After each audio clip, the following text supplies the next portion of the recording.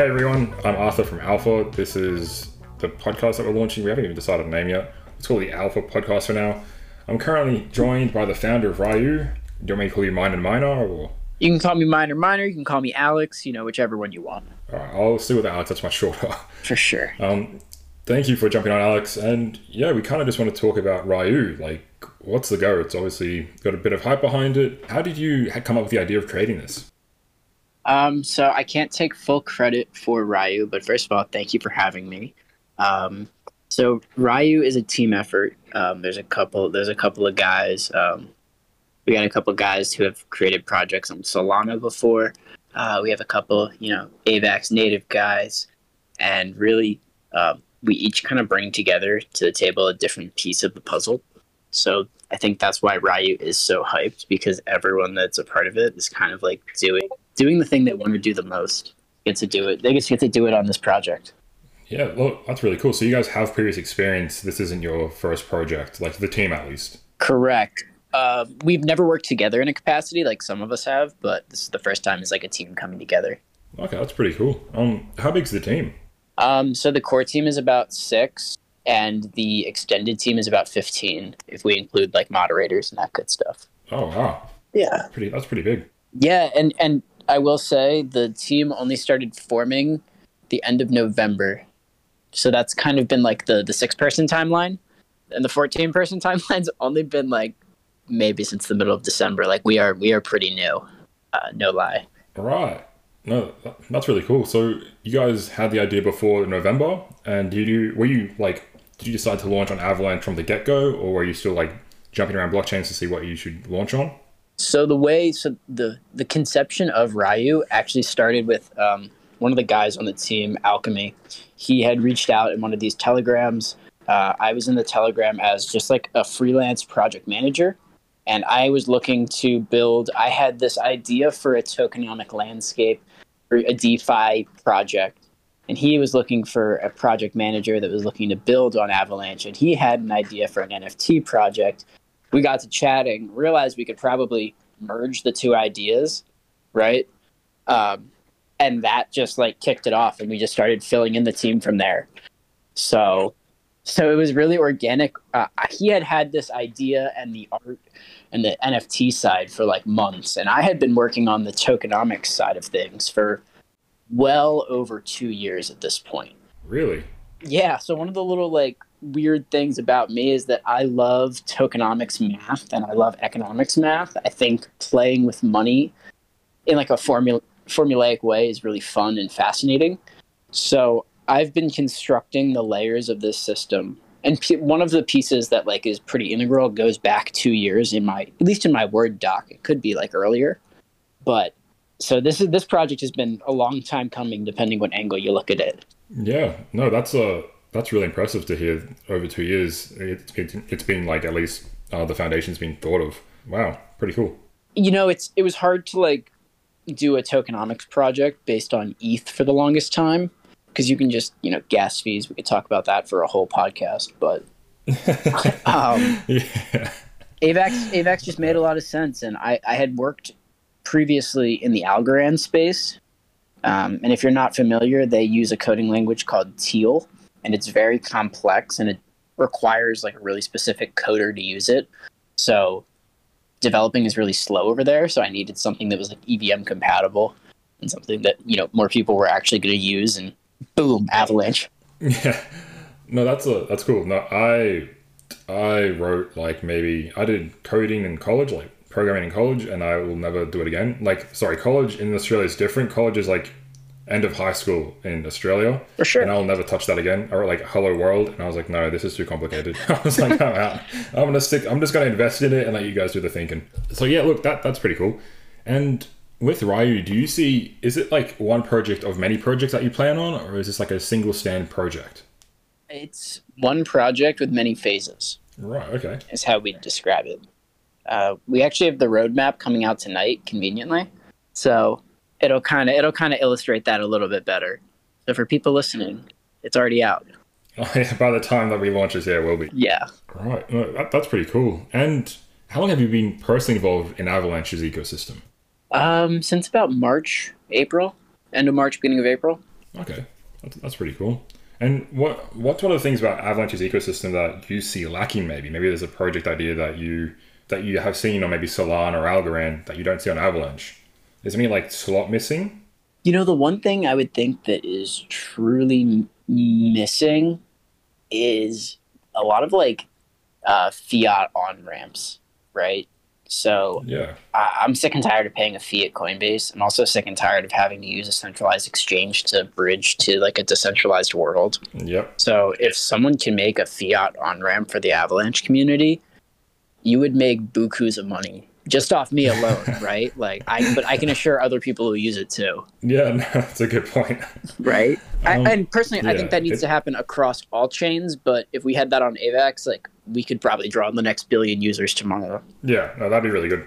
Especially because, yeah, like you said, kind of doesn't make much sense to move from moving money to a centralized exchange to a decentralized world. Like it gives people money that we're trying to avoid giving people money to. We want it to be with Avalanche and not with Coinbase, especially when they're charging, I think it's like 1.5% per withdrawal, whatever it is. Whatever it is, it's theft. I'm not sure how familiar you are with like American history, and there's no reason for you to be because it's stupid. But we had a whole like couple hundred years where we said no taxation without representation. So fuck Coinbase. I'm not letting them tax me without representation. Fair enough. Well, that's the idea around crypto itself. So no, I'm sure a lot of listeners would agree with that. And what's a project you're excited for that isn't Ryu? Are there any like projects you're looking forward to launch, like to seeing launch or investing in? Oh, 100. 100. Off the top of the head, there's time bombs, which I think is such an interesting idea. I think if you don't know what time bombs is, 100% look it up. It's going to be such a cool project. It's like these bombs that are going to detonate randomly, and it's kind of like a lottery because all of the mint goes towards the winner of the like diffusing their bomb and making it to the next round. I don't know. It's very gamified tokenomics. It looks very cool.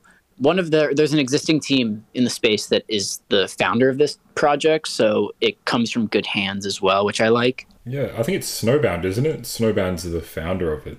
I believe so. And a non-NFT project that I'm very excited for is both Rocket Joe and the Pangolin Super Farms. I think both of those, I can't pick between Trader Joe and Pangolin. I love them both. So I think that both projects have a nice next second wave coming. Yeah, I think some of the super farms have already been launched and they're giving out pretty good returns. Rocket Joe, I haven't really looked into much. I know Joe's launching a lot of things and in the coming months, like they're launching a lot of things. So power to them. They're definitely one of the big guys. I don't know if this will help. I know that I'm just going to say it anyway. If CryptoFish is listening, Ryu would love to use the Rocket Joe launchpad. Just putting that out there. If I can make a quick plug, no pressure if we can. Fine. Yeah, no. Shout out to CryptoFish, I think it was. Yeah, he's the best. He's been around for a while. I remember him because I started an Avalanche back in January, February. No kidding. Yeah, no, I've been in Avalanche for ages. I remember because I've been in crypto since like 2013, right? I bought Bitcoin at 2013 when I was in like year 8 or 9, and then I was like, this is stupid, so I sold it like a few months later, and I ended up buying like an MPG scooter. That was a mistake. And then, like from then on, I didn't really pay attention to like Ethereum in 2016, 17. I bought some there, then I sold it 2021. And then I kind of just aped 80% of my savings to AVAX in February 2021. And because the way I did it is because like I have like attention disorders, right? Like I impulsively move so much money and I lose so much in like just fees. And I knew this from experience. So what I did is I got like that 80% of AVAX that I purchased and I literally staked it until December like 12th this year. Mm-hmm. And so I couldn't touch it because when you stake on Avalanche on the P chain, you actually can't. Yeah, so I that's what I did. And I was like, this is the best idea ever because I bought it at like $14, ended up selling it at like 100 and something. And I was like, wow, cracked. So I'm in that boat with you. I did the exact same thing. If I don't stake it, I will sell it. I had stakes from the summer that are coming out next month. So I like to hear that I'm not the only one that locks it from their self. That's awesome. Yeah, no, the thing is, right, there are so many good projects in Avalanche, and I keep seeing them, and like my attention span's like, oh, that one looks cool, that one looks cool, and so I move all my money, and then I realize I'm too spread thin. I've got like 1% in each asset, and I'm like, well, this isn't gonna make me anything. So what I did is, yeah, I staked it on Avalanche, and I couldn't touch it obviously. So I was like, cool, I've hidden it from myself. And then when it unlocked, I actually hired a storage locker, and I took my ledger and I put it in the storage locker. Wow. And it's a 2-hour drive for me. So I'm like, all right, now I can't touch it. Now I can't be tempted by all of Avalanche's good projects. Wow. Maybe, yeah, a few weeks ago, Gnosis Safe was launched on Avalanche. So instead I stopped paying for the storage locker, and I created a multi-sig. And it was just like 4 of my ledgers in one multi-sig. So it's so hard for me to unlock. And so my impulsiveness doesn't outweigh my laziness. I'm always way more lazy than I'm impulsive. So I'm like, do I want to withdraw and invest in something else? Nah, it's way too much effort. Yeah, so that's wow. Okay, so you want to talk about the ultimate lock from yourself, make a Gnosis multi-sig, which is already a pain to navigate, and then attach it to 5 ledgers. Like, okay, I get it. Yeah. It's honestly just because there are so many good projects, and I can't decide what I want my money in. So I'm like, you know what? I just got to stick with one, and so that's what I've done. I can't disclose it. Do you have proof that you can unlock that? Like, have you proven to yourself that you can get through that bypass? Because I don't know personally if I could unlock it in the time frame. No, I can. I have done it before. Okay, I good. beta tested it because I did put 80% of my assets into it. So dear Lord, I hope Gnosis Safe doesn't fail. So I've got that in there, and it's currently farming rewards from I think 2 different projects. But yeah, that's what I've had to do to hide it from myself, because you guys keep releasing projects that are too freaking good, and I can't. Yeah, I have to stop tripping. I get it. And Ryu's one of them. Yeah, we hope to be a more of an ecosystem than a project. You know, one of the big trends right now in AVAX is subnets, and yes, I am very much on board with making Ryu a mini computer in Avalanche. Like, we plan to test the boundaries that Avalanche can offer technologically and also like community wise. So you had mentioned the P chain before. One goal of ours is to offer a Ryu validator. So that's like a long-term goal. And we see that as like very altruistic, very, you know, you can reflect all those rewards to your stakers. Like, there's a lot you can really do with validation, and not to mention supporting the ecosystem, like making that number go from like 12,000 to like 12,001 validators. Like, we'd love to do that. Yeah, that's what we're about. Like, hearing projects want to support the ecosystem after they've made their success is fantastic. That's our entire goal. Obviously, we're built to help all projects in Avalanche, because we think we can take money from Ethereum and Solana. Screw those guys, it's fine. But let's build Avalanche.